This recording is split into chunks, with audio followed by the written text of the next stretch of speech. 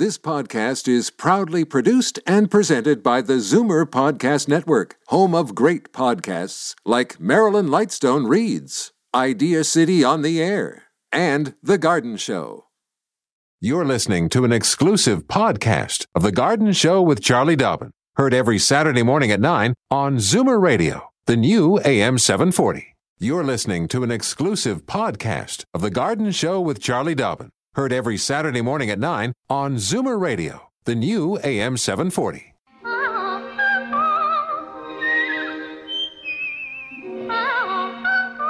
Welcome, friend, to our weekly garden party. We hope you brought along your questions because it's time to dish the dirt.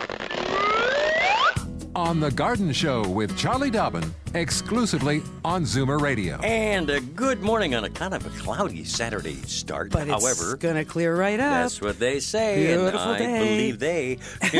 You know. It'd be nice to have a day without some rain. Yeah, indeed. That lovely voice you hear belongs to Charlie Dobbin. And the other lovely voice belongs to me. I am Franklin Proctor. Franklin Proctor, the sous chef of the garden. Mm-hmm. Looking forward to our callers today, and that's a reason why I'm going to give you a whole batch of phone numbers here. Well, two, okay? In Toronto, call, if you'd like to talk to Charlie, by all means, 416-360-0740.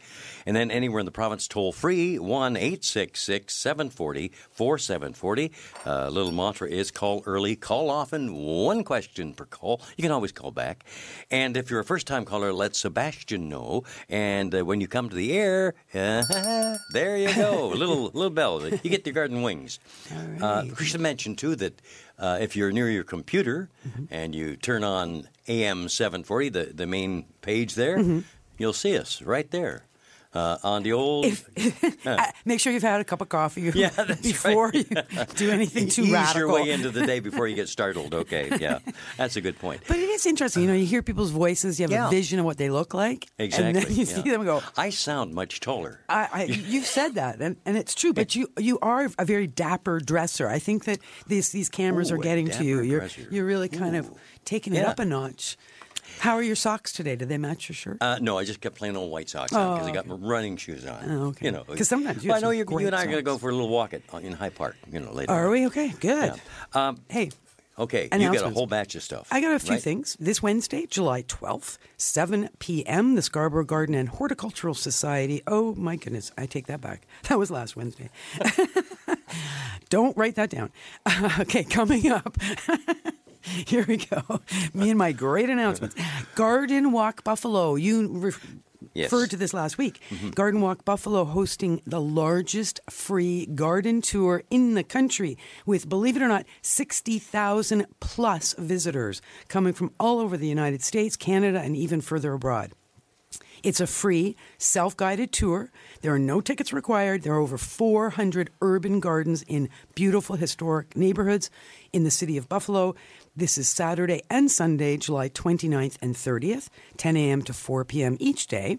It's a chance to see some of the most beautiful and creative urban gardens, of course, including things like water gardens, rock gardens, courtyards, perennial borders, cottage gardens, just every kind of garden possible. There are 5 free shuttle buses zipping around the city that will help you follow the orange line on the Garden Walk map. So, of course, there's a map available, and you can download that off of the web at www.gardenwalkbuffalo.com. All right, here's another interesting thing. Speaking of cities, City of Toronto's got a garden contest going on. So help Toronto find Toronto's beautiful gardens. So it's all about recognizing green-thumbed residents and business owners for helping to beautify the city of Toronto. Nominate your garden or a neighbor's garden or any garden within Toronto. To nominate someone, visit toronto.ca/gardens.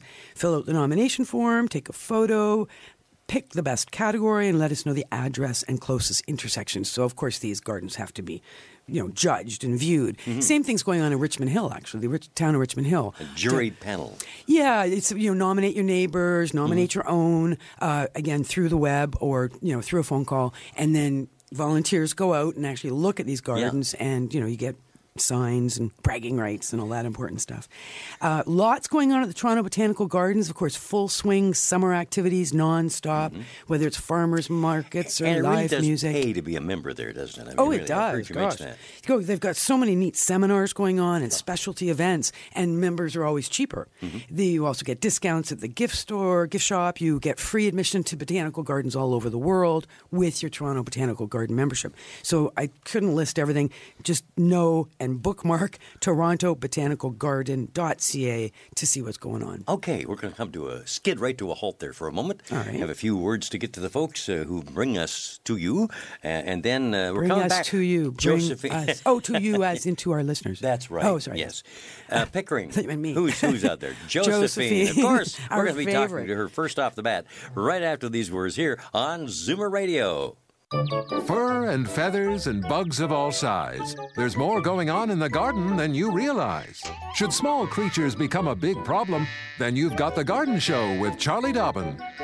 Exclusively on Zoomer Radio. Well, Charlie, let's say hi once again to Josephine out there in Pickering. Welcome to the show again. Good morning, Frank and Charlie. Good morning. Not too bad. Frank, you goofed. I goofed. Yeah. What? I think Nathaniel would be upset with you. What? Well, Sebastian's not there today. Oh, yeah, actually, he's he is. hiding in he the corner. is. He's hiding, is he? Yeah. Oh, he's taking a rest. Okay. Exactly. A well-deserved All right, rest. then. You didn't goof. Okay. What I'm calling about, Charlie, is my roses. Mm-hmm. That damn black spot on the roses. All the leaves have fallen off. Yuck. Yep. Now, can I cut them back, or will I leave them? Okay, so The stems are still green. Yep. So you know what you do right now? Make sure you've picked up all those leaves that fell off. Oh, I picked them all up and put them into a container and threw them out. Okay, good. Because that's part of trying to avoid more black spot problems is get rid of the infection, the site of the infection. Right. All right. So can you cut them back? I would not do any radical cutting back at this time. If you want to just prune the tips.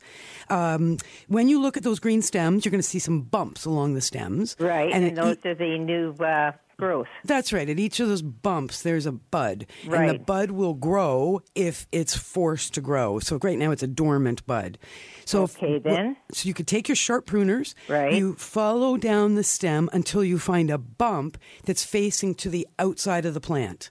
So that the growth that you're going to force out will grow to the outside rather than the inside. Right. That helps with air circulation, sun penetration, and will lower the incidence of more black spot. Okay, You can then. also, when you see those black spots on your roses, you can never eradicate a fungal disease, but you can control it. And how do you control it otherwise? With a fungicide. And you will find at a good garden center, at any of the home stores. Maybe at Canadian Tire? Yep, they'll have, and it'll just say right on it, garden fungicide. Typically, it'll be a sulfur-based product. Okay. And you'll read very thoroughly when to use it, how to use it. And the idea is you try and prevent fungal problems with this moisture and humidity. No question. There's tons of fungus growing out there this year. Very mildewy. Everybody's getting it. Yeah, kind of year. So, Yeah. so get a hold of some of that so that you can be preemptive with these rose bushes for the Okay, rest of then. this year and next year. Okay, what's your computer address? My email? Yeah. Frank, I'll Frank give you knows it that, better okay? than I do. You got a piece of paper and pencil going there? I've got it Oh, handy. okay, Josephine, here you go. C.Dobbin, that's DOBBIN at mzmedia.com. At mzmedia.com. .com. Now, are those in caps? No, it's all lowercase. Yep. Probably doesn't matter, actually. Okay. Okay, doke. Have a good weekend. All right, Thanks, same to you, Josephine. Josephine. Happy gardening. Hey, you Thank too. you. Today's going to be a great day to be out in the garden. I bet it would And be, have yeah. we got weeds to pull?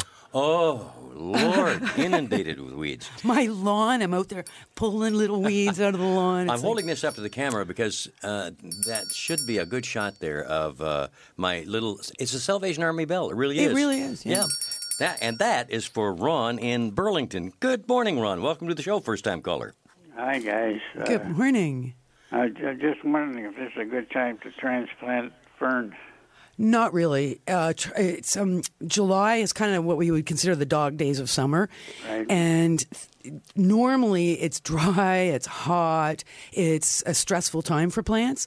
Now, of course, this year has been cool and wet, so Right. theoretically you could transplant them. They're likely to survive, but generally speaking, no, July would not be optimal. You'd be better to wait till August when things have cooled down a tiny bit, or early September.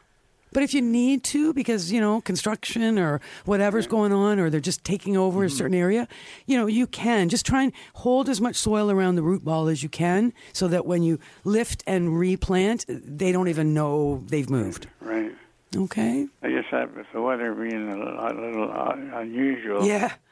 But it might be a half decent time rather than not real hot weather. That's right. So it's strange, but true. This year you probably could get away with transplanting ferns. And I'm just trying to think, it would have been maybe 2.5 weeks ago I did just that. I was transplanting hostas and ferns and all kinds of things. And, that's right at the end of June. And it's still kind of early summer at that point. Now we're well into midsummer, really. So anything to be added to the soil before? No, just do a thorough watering after you've transplanted, even though the soil will be moist. And, of course, might be raining when you're doing it. Still water anyway. Okay, thank you very much. Thank you. Thanks for calling. And don't be a stranger, Ron. Come on back and talk to us anytime, okay? Now, we are going to go to Hamilton for a chat with Connie in just a moment. First, I better remind you where you're tuned to. The Garden Show on Zoomer Radio AM 740, 96.7 FM in downtown Toronto. Daffodils and daisies, bluebells and begonias, forsythia and foxgloves, marigolds, magnolia, lavender and lupins, dahlias, delphiniums, stalks, phlox, hollyhocks, tulips and sweet williams. You've picked the right place for everything floral. This is The Garden Show with Charlie Dobbin, exclusively on Zoomer Radio. And I'll tell you, folks, if you had occasion to come down to the station today here in Liberty Village, you Bring would be inundated with earplugs. sound. Oh, yeah. Man, the Honda Indy is on, and is it loud? I think a lot of those Indy drivers were maybe late getting down this morning, and they were racing down the Don Valley Parkway this morning. Yeah, could well be. I could not believe how fast people were driving. Yeah, it's unbelievable. I mean, I was breaking the speed limit, doing my usual Indy drive, and people were zipping past by you. me. Yeah. It was nuts. Yeah. And they were anyway, it was all a bit All dangerous. right, let's jump on the QEW, get over to Hamilton there and say hi to Connie. Good morning, Connie. Good morning. I love your show. Thank you.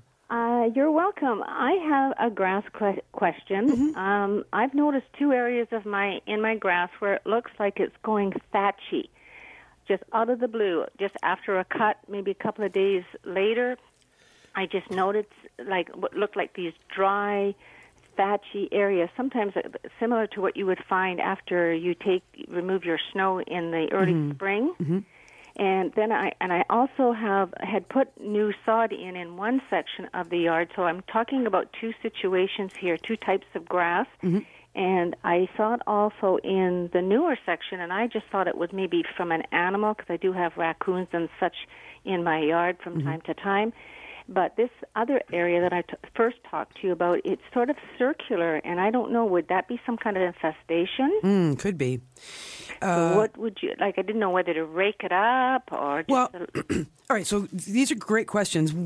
I have one question. Why did you put new sod down? Well, I had a new fencing that I had to put in, so I had a perimeter that got exposed and dug up, that type of thing. Okay. So. No, I just wondered if perhaps the turf had died in the past. Because when it comes to grubs and grub damage, it all starts with the little June beetles or European chafers. Bottom line, these kind of good-sized beetles laying eggs in the turf, and they will do it in the same place year after year. So I just wondered if you'd lost the lawn in the past. It's a situation like that. I treat for grub. Do you? Oh, good. So you use the famous nematodes that Frank is an expert on? I'm the only thing I'm an expert on. So treating for grubs is something that we are going to be doing in the next few weeks. So certainly start keeping your eyes peeled in your garden centers for nice, fresh, refrigerated nematode eggs under the name Lawn Guardian, I believe, is one of the brands out there, following, again, the instructions thoroughly. If you're worried about that yellow patch in the new sod, two things you can do. One is, do you have a dog by any chance? No, Okay. I don't. Or is it possible that a dog had access? Because female dogs, often where they pee, you will see a yellow patch from the ammonia in the urine. No, I can't say that it's caused by that. I thought maybe the raccoon might have caused that. Is that possible? No, raccoons dig up our lawns to get the gross, insects from below. Skunks do the same thing. So you know what you do? Give a little tug on those yellow blades of grass. Right. If they come right up with no roots attached, then we are very suspicious that obviously something's chewing the roots. So get right onto that nematode prevention. Grub prevention with the nematodes. Okay. So and do exactly as you suggested. Should you rake it out? Yes, rake out dead stuff. And that same answer goes back to that thatchy area you were referring to. Get out your rake. If I rake out, can I put soil down and seed?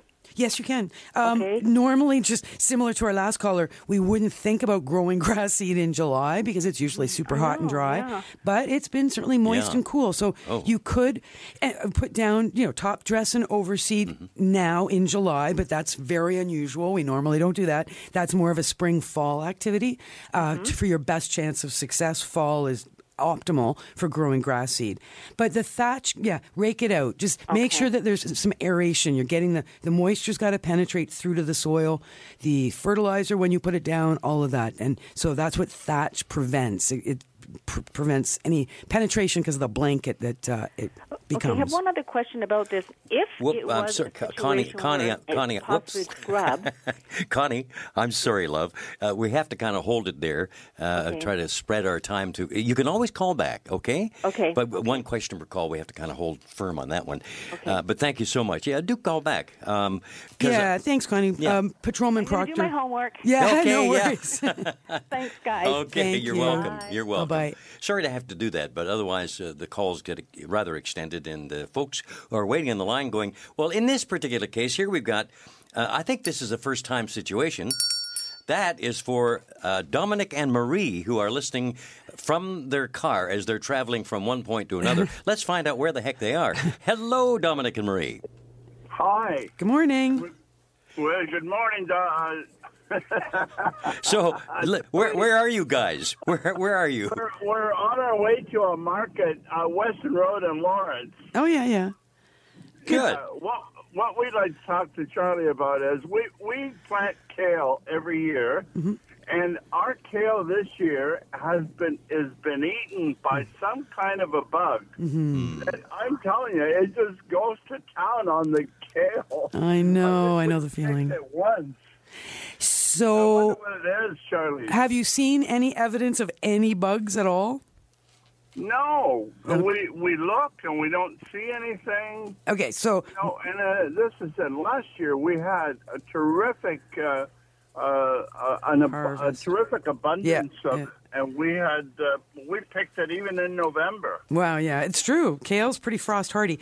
So I'll tell you something. When you see chunks missing out of your plants, out of the leaves particularly, but you look closely and you don't see any insects, that's always a very good indication that the chewing, the eating, is going on at night when you're not out there looking. So who eats at night? There are 3 culprits that come to mind. Number 1 are earwigs. Number 2 are slugs. And number 3 are snails. All 3 of those, of which there is an overabundance this year with the wet moisture weather? in the humidity, etc.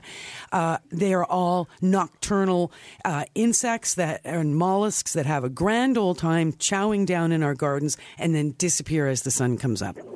So you can get a hold of something called slug and snail bait, just little pellets that are completely non-toxic to everything except the mollusks. And as they dissolve, they will actually fertilize your plants. So slug and snail bait sprinkled around your kale if it's slugs and snails that are causing the problem. If it's earwigs, your best method of controlling them is trapping them. And the traps are usually just little empty pieces of hose or bamboo so that they can hide in there. As soon as the sun comes up, they go for shelter. They want to be in the dark. And your job will be to empty those little hotels that you're setting up for them every day at some point during daylight hours. You'll lower the population of earwigs. You'll never get rid of them all, but you can certainly lower the population. Right. All right. Yeah.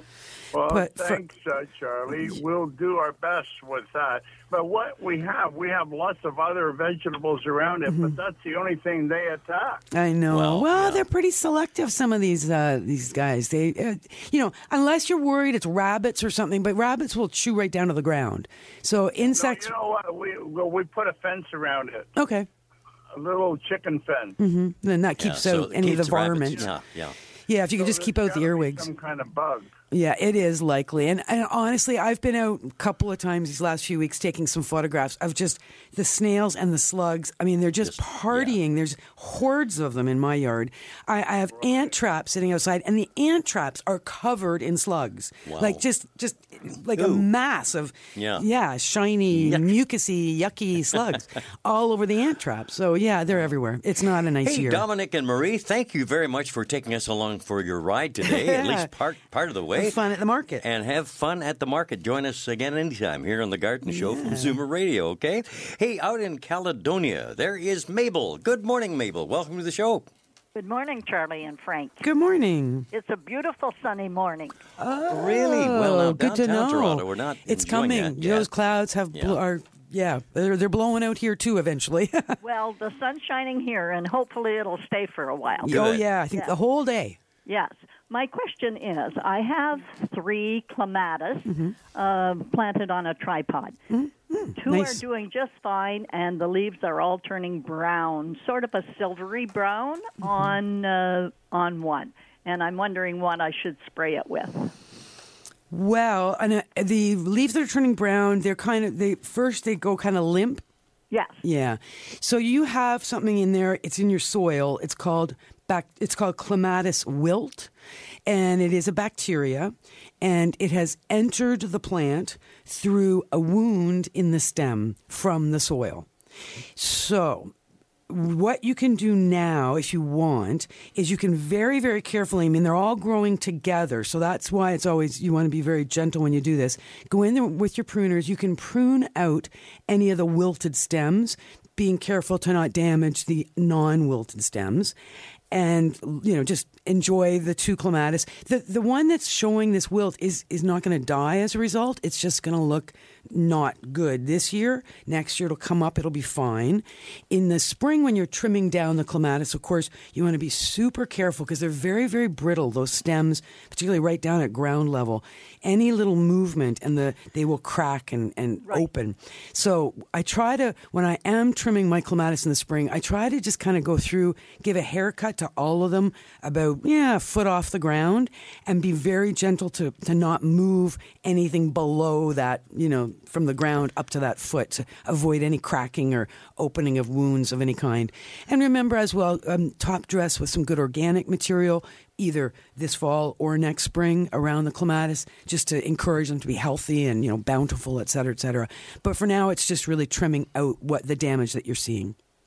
So there isn't a spray or anything. It's just trimming it out. That's right. Yeah, there's no solution to this problem because, like I said, it's a bacteria in the soil. Okay. Okay. Great. Thank you, Mabel. Thank you very much, and you have a good day. Thank you very much. Enjoy your sunshine, and we're looking forward to it, too. Yeah, loan us a little bit of that, will you? Yeah. Just a note to Connie from Hamilton. The patrolman Proctor had to kind of pull her over there momentarily. Almost gave a ticket. But this would be a delightful time and a good time for you to call back in. We got a couple of lines free, Connie. So, phone numbers, once again, 416-360-0740. And then anywhere in the province, it's toll-free, 1-866-740-4740. Line up to talk to Charlie Dobbin, our resident expert on, just a lot of things. I mean, I know, yeah, exactly. I can't wait to talk to you about what's coming up for you next. You're not going to be here next weekend. That's right. But before the end of the show, we'll let everybody know. I think it's kind of a riot what you're going to be doing. Really? Yeah, I do. I will report back. All right. There's John in Mississauga. Good morning, John. Good morning, Charlie. Good morning, Frank. Good morning. Last Saturday, I heard you regarding, actually, he's my neighbor across the street. I told him to email you, Miran Fugash. Oh, yeah. When I went there, Charlie, I've been, I've been grown fruities or whatever. I've never seen anything like it. Yeah, the cherry. Okay, that's. I know what's the situation. I know what you told him. Mm-hmm. But now, so my pear has, how the leaves have the insects. Uh-huh. To be honest with you, I don't want to wait till the fall or the spring to do the lime sulfur and dormant oil. Is there anything we can do now? Oh, okay. But wait, is it bugs on your pears? It's on the leaves. You know how the leaves, start getting those spots? Okay, but are the spots like fungal spots, little black spots, yellow spots? Yeah. Okay, yeah, so... Because, we love, or I know you particularly love your fruit trees, but remember, tasty plants like fruit trees have lots of sugar inside them, so insects and diseases really, really love going after fruit trees. So, do you have that dormant spray kit on hand as we're speaking? All right. To be honest, I still have a couple. Good. I always sort of... Yeah. That's good because they're not dated. They don't go bad or anything. Just keep them from freezing. So if you look at the package, particularly of lime sulfur, it will tell you a summer solution. Okay. So we always think of dormant kits to be used during the dormant season. So that would be early spring, late fall, no leaves. And there are instructions for that, mixing the two liquids together with water. But there is also a summer spray with the lime sulfur, not the oil. Okay, so in other words, we can use the sulfur now, Charlie? Maybe you can. I sprayed with Bordeaux. Okay. I don't know, maybe 12 days ago or so. Okay, that's fine. But I don't know if Bordeaux will do anything for the leaves. Oh, yeah. Bordeaux is a great fungicide. It's the original fungicide, actually. So that's a copper sulfate mixture versus the lime sulfur. So you both have the sulfur in common. Okay. The difference, of course, being the lime and the copper as the carrier of the sulfur. So good idea. I like what you're thinking there, that you want to use different chemicals when you're trying to control problems to avoid breeding for resistance. So excellent to change up your sprays. Always leave at least 2 weeks between sprays. Okay. Watch the weather. Don't spray right before it rains because you're kind of wasting your time. Oh yeah. And read very thoroughly the instructions. Like I said, the lime sulfur will have summer like how much to dilute for a summer spray on the bottle. Yeah. Okay. And thorough spraying. Charlie, I sprayed twice, actually. I remember, in the past you told me, I sprayed way at probably the end of March, and then before, when I saw a little bit bud coming out. So, the apples and the peaches, and again, that's they are fine. So good. But so I'll do that. I'll look at the sulfur and I'll spray, like I said, either with the copper or with the. Well, a great idea to change it up. So since you've used the copper sulfate or the Bordeaux mixture, use the lime sulfur next time. And John, it's a very challenging year for fruits and vegetables. Well, but I like a challenge. I know you do. That's why, when I'm outside with the fruit trees, I'm in heaven. I know. You and your trees are best friends. Good for you, John. But thank you very much. You're welcome. But Bye, Frank. Bye-bye, John. Bye, John. Bye. You take care, my friend. And everybody just remember, like I mentioned, this is the year, there's fungal diseases everywhere, and we don't have fungicides that can eradicate the fungal disease. Right. All we have are fungicides that can control the spread, or, in a better case, prevent the infection originally, which is why John is referring to having sprayed in the past, which is smart. Yep. I'm glad we have to take a little bit of a break right now because it's going to give us a chance, or you particularly, Charlie, since you got control of the monitor here, of sourcing out where exactly is Blaisdell, New York. Oh, yeah. That's where Tim's calling from. I like the name. Yeah, isn't that Blaisdell. neat? We're going to talk to Tim in just a moment here on Zoomer Radio, The Garden Show. Don't change stations just because the weather changes. Garden tips and advice all year round. This is The Garden Show with Charlie Dobbin, exclusively on Zoomer Radio. Well, let's say good morning and welcome here with the first-time caller, Bell. That's for Tim is it pronounced Blaisdell, New York, Tim? It's pronounced Blaisdell, Frank. All right. Nice. Welcome. B-L-A-S. Yeah, good morning, Charlie. Good morning, Frank. How are you? Very well, and you? I'm doing well, thank you. That's we're great. just a little Buffalo on Lake Erie. Yeah, we looked. You're just south of Buffalo, it looks like. When the last census was taken in 2010, 2,553. Charlie, I have a question to ask you, and hopefully it can help me. About 4 years ago, I decided to redo the front landscaping of my house, front porch, and I put some ornamental grasses out there, and then somebody mentioned about butterfly bush, and I went to a local nurser and got them, and they did well after the first year, but the last 2 years, and I can blame a lot on the weather, because last year we had the drought, and this year we've had an excessive amount of rain, moisture. I would say half of the blooms, come out purple, and they look lovely, but the other half of the flowers seem to just kind of die on the stem. And I just I give them a shot of Miracle-Gro in the spring. Okay. Cut them back in the spring. Good. I wouldn't go during the winter, but cut them back in the spring. That's correct. And they look lush. I mean, they do exactly what they're supposed to do, and they're about 3 foot high. But I'm just perplexed by the last 2 years that I get half of them that come out in bloom. Yeah, that's odd. And the other half look like they die on the stem. How much sun are they in? Do you know, Tim? How many hours? Oh, full sun. Oh, okay. The gentleman next door had 4 ash trees taken out last year because of the war, so I'm getting an excessive amount of mid to late afternoon, early evening sun, a lot more than I did prior. Yeah, because they do like a sunny location for sure. There's nothing really obvious coming to mind why that would happen. And what you've done is the right thing. That cutting down in the spring, it definitely remove all dead wood in the spring, allowing the new green to grow up. Sometimes after a cold winter, I cut my butterfly bushes right down to the ground because everything above ground is dead, but it grows up from the root. This year, it was such a mild winter. This year, there was hardly any dead wood at all. So my butterfly bush is probably 6 feet tall now and hasn't started blooming yet. It's just going to. Well, these are coming along, but again, I see the same thing happening. Where the flowers are starting to come out. Yeah, and they shrivel. On half of them, but the other ones look like they're not going to make it. And I talked to the nurser where I bought them from, and they were perplexed. And they said the same thing about whether it's getting enough sun, and I said yes, much more now that the trees next door are down.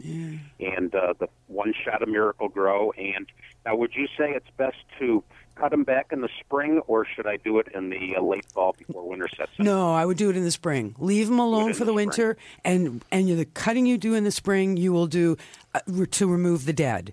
So depending on how much is dead, like I said, could be dead to the ground, could be dead, the top 2 feet dead and the bottom foot all starting to push new growth. So we wait until we can see the new growth coming out on the butterfly bush. So we can always wait on the butterfly bushes. So you know what? Leave that with me. I'm going to, Tim, see if I can find out anything else about why that might be happening. Don't be doing any more fertilizing now. No. And because we're that one shot in the spring. Yeah. And and are they really crowded together? Is there anything going on in terms of maybe, too much dense? Plenty of space. I give them plenty of space. The ornamental grasses I have are on opposing sides of the porch, nice. And it's got plenty of space, and they're spread out nice. And like I say, they probably are no higher than 3 foot. And I put fresh soil on the bottom, a little bit of mulch, and very careful how I cut the grass, the lawn around them. Good. But it just is. It's perplexed me. And the fella at the nursery said. Asked me the same thing, whether I cut them down in the winter or late fall, or if I do it in the spring after St. Patrick's Day.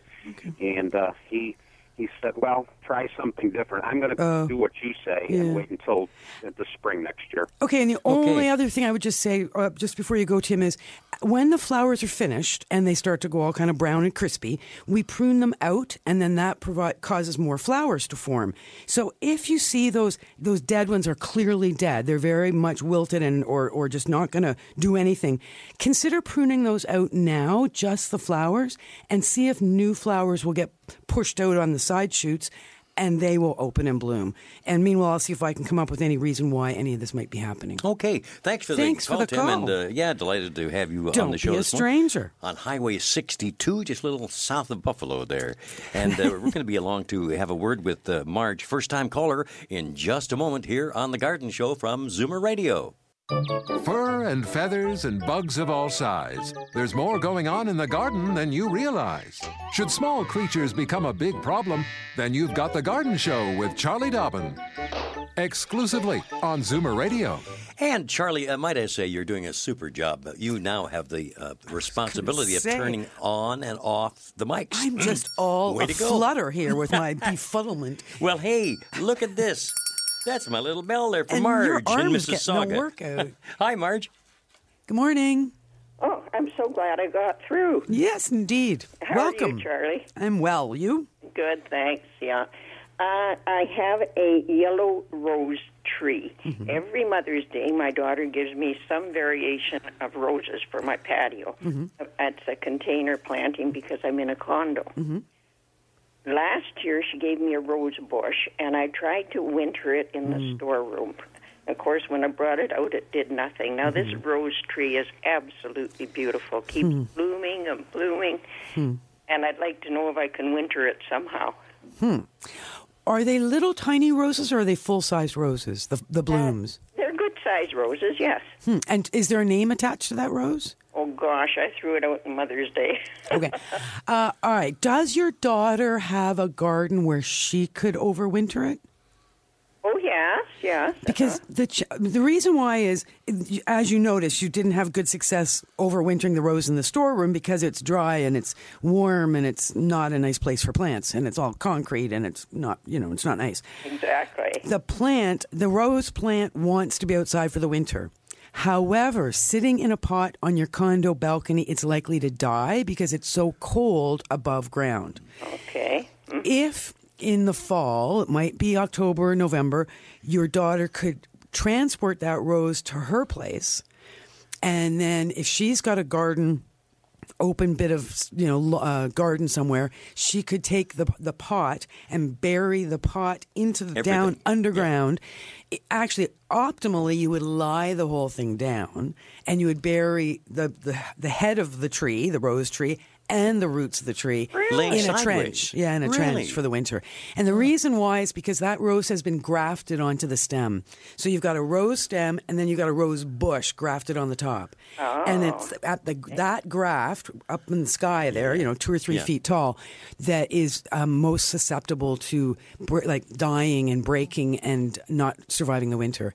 So to truly 100% guarantee survival, a trench, lay the whole thing down, fill in the soil, stake where this has happened, pray for snow, come spring, dig the whole thing up, hose it all down, get it back out onto your balcony. It'll be so happy, it'll survive no problem. Oh, that sounds wonderful. Now, would you dig that little trench very deep? No, you just got to get it below the surface, and, so soil goes over top. And like I said, pray for snow, because snow is that wonderful little insulating blanket.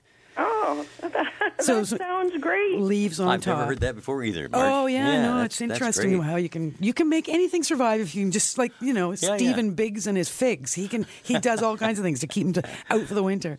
I was wondering if I could kind of insulate the pot somehow and leave it outside. I doubt it. In Mississauga, you know what? You never know. If we had a mild winter, it might work. But if it's a cold winter, it won't. So for 100%, guaranteed survival, get it to your daughters, get it underground.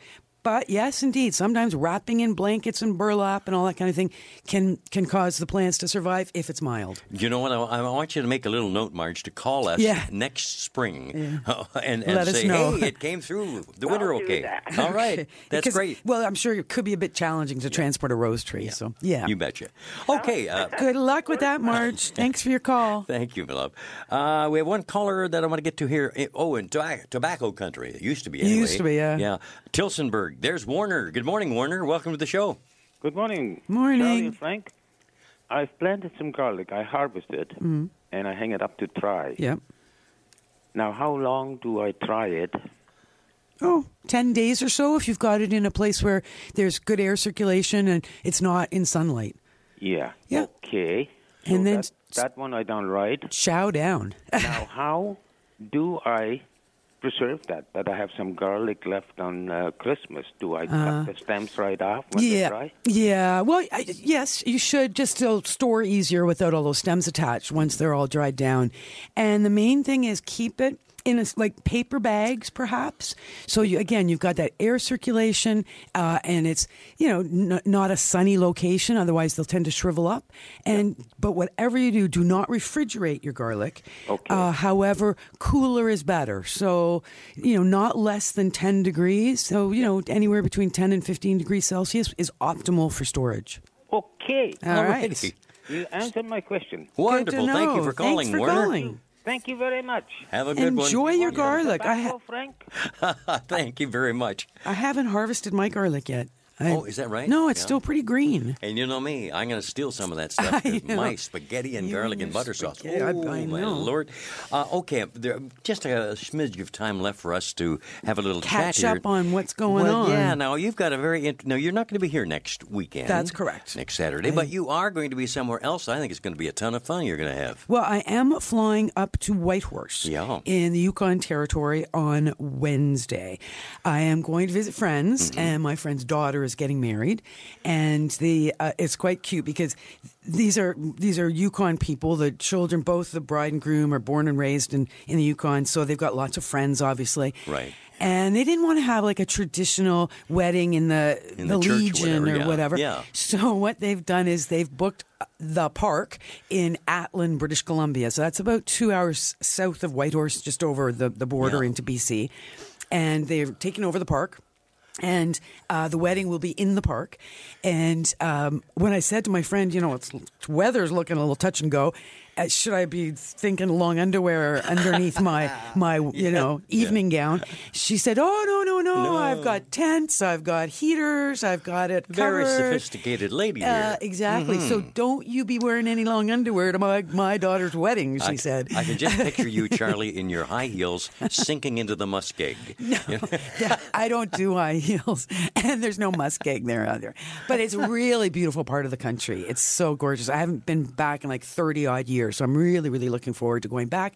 And I'm going to visit some farms while I'm up there. Oh, because great. There's quite a lot of agriculture in the Yukon to support the local population. Well, so then. I'm going to be bringing back some photos and maybe some audio clips, and maybe we'll do some interviews with some of the, that'd be the terrific. Yukon farmers moving forward. That would be special. Yeah, Yeah, I super. think so. Yeah, because you just don't think of it. Who thinks about growing in the Yukon? But it's quite amazing. Long days, what you can grow. Oh, I'll bet you. Yeah, because remember, sun is setting here at like 9 p.m. It's setting at like 11 p.m. up there.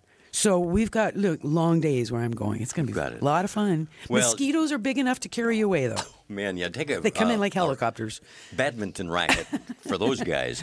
Gee, Charlie, I wish you all the best up there. Thank you. And, Good have luck. a wonderful time. Good luck with Dennis. Oh, yeah, Dennis Your buddy Flanagan will Dennis. be in here, and my golfing pal. Buddy. Yes. Your friend and mine, Dennis Flanagan, will be here. Yeah. He is works for Landscape Ontario, longtime horticulturalist, landscape designer. He and I did a TV show for 5 seasons together, so we go back a long ways. A special thanks to Nathaniel, who has been being trained on the controls And here. And doing done a fine job. Spectacular job with the help of Sebastian. Yep, So yep. thank you, guys. Yeah, both Appreciate of you. it. And thank you, Frank.